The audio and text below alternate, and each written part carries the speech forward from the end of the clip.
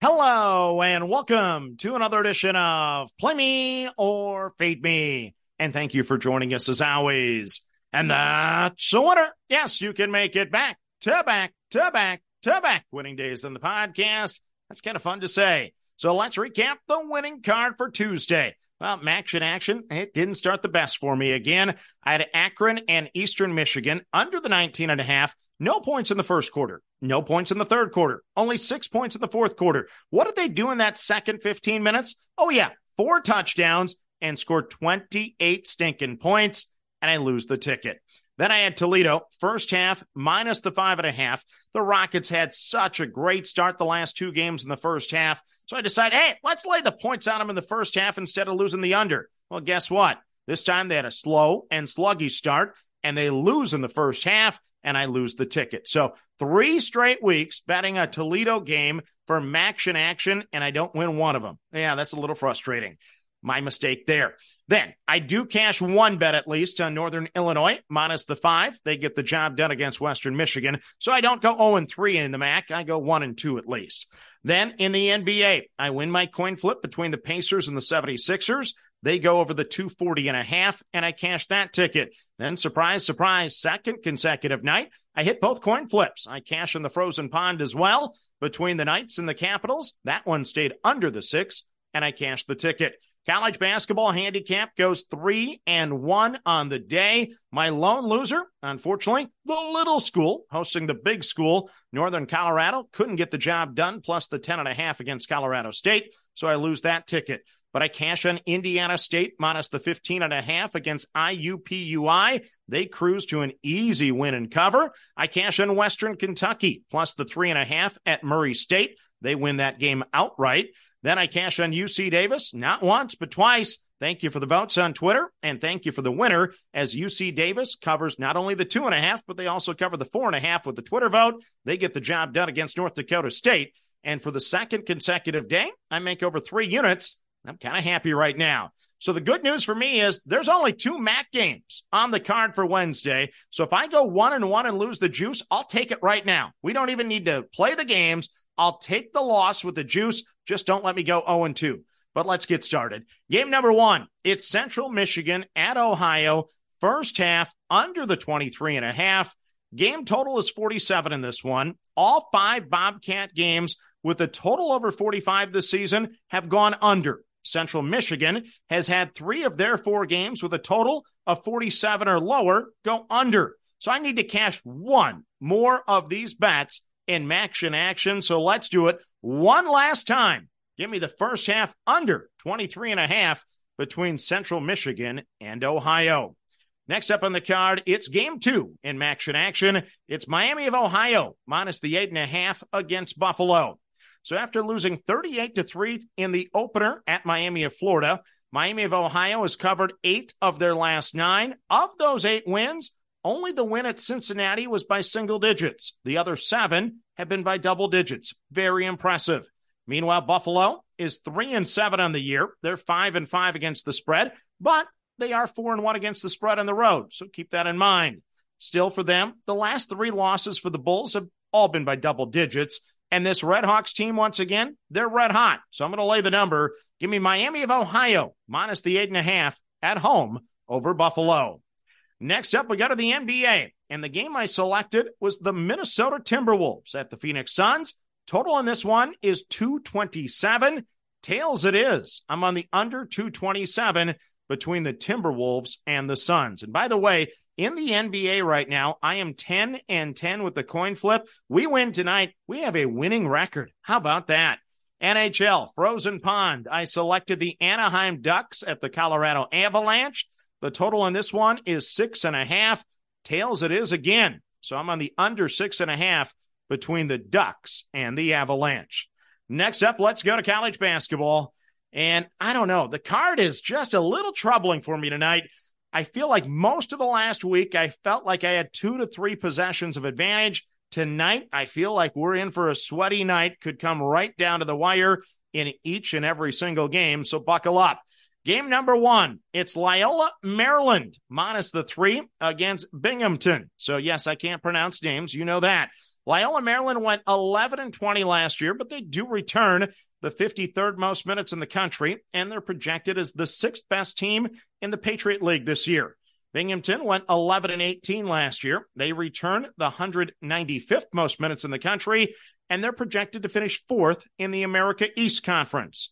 The conferences have a similar power rank, 26th and 27th, so no major advantage there. The Bearcats of Binghamton are 1-2 on the season. They had a halftime lead at Northwestern, had to turn on that game. That one got interesting. They ultimately lost by 11, but they did put on a good show. Then they struggled to shoot at Pittsburgh and lost by 29.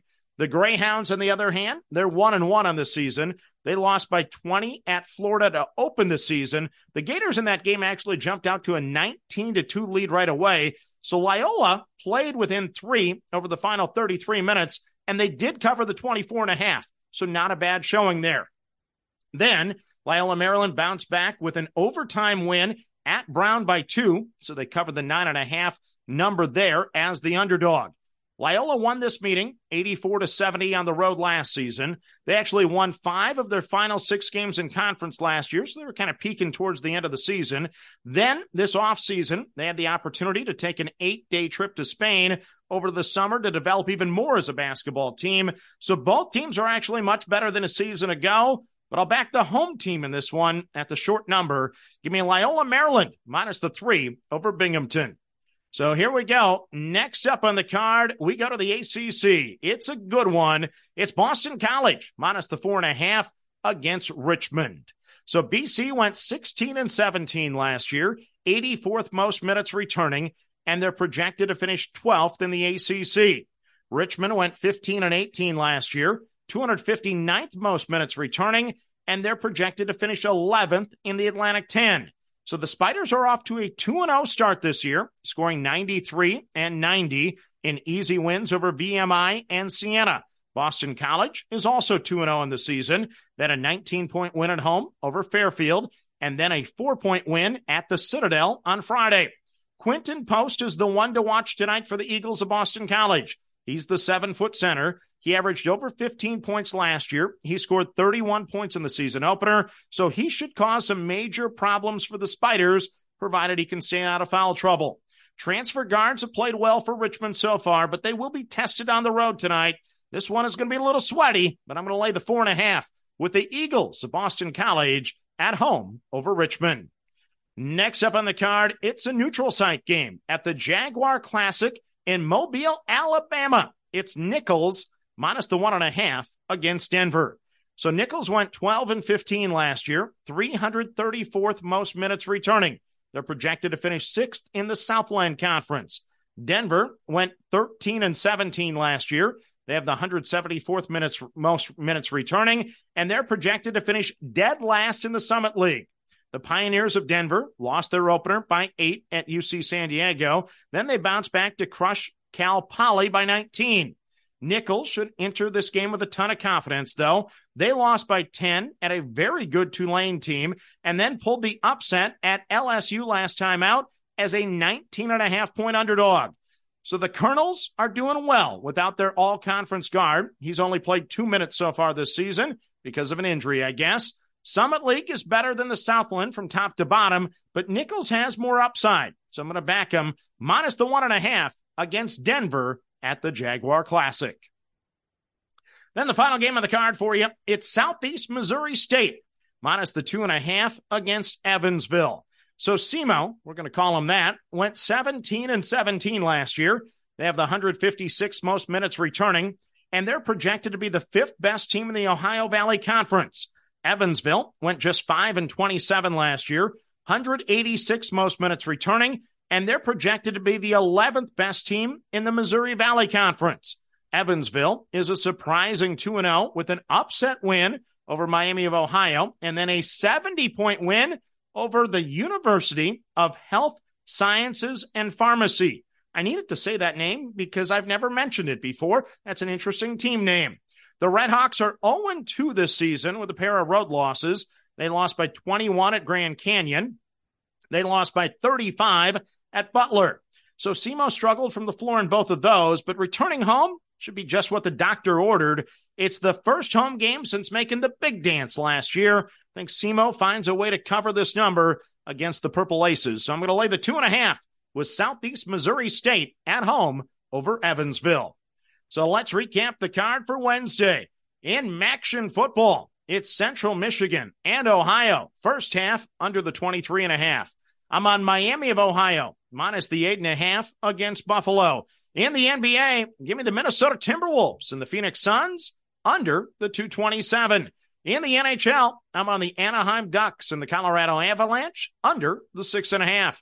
College basketball, I'm on the Greyhounds of Loyola, Maryland, minus the 3 against Binghamton. I'm on Boston College, minus the 4.5 against Richmond. I'm on Nichols, minus the 1.5 against Denver. I'm on Southeast Missouri State, minus the 2.5 over Evansville. So that's your card for a Wednesday. As always, manage that bankroll. Don't chase money, have fun, and let's cash some tickets together. Good luck, everyone.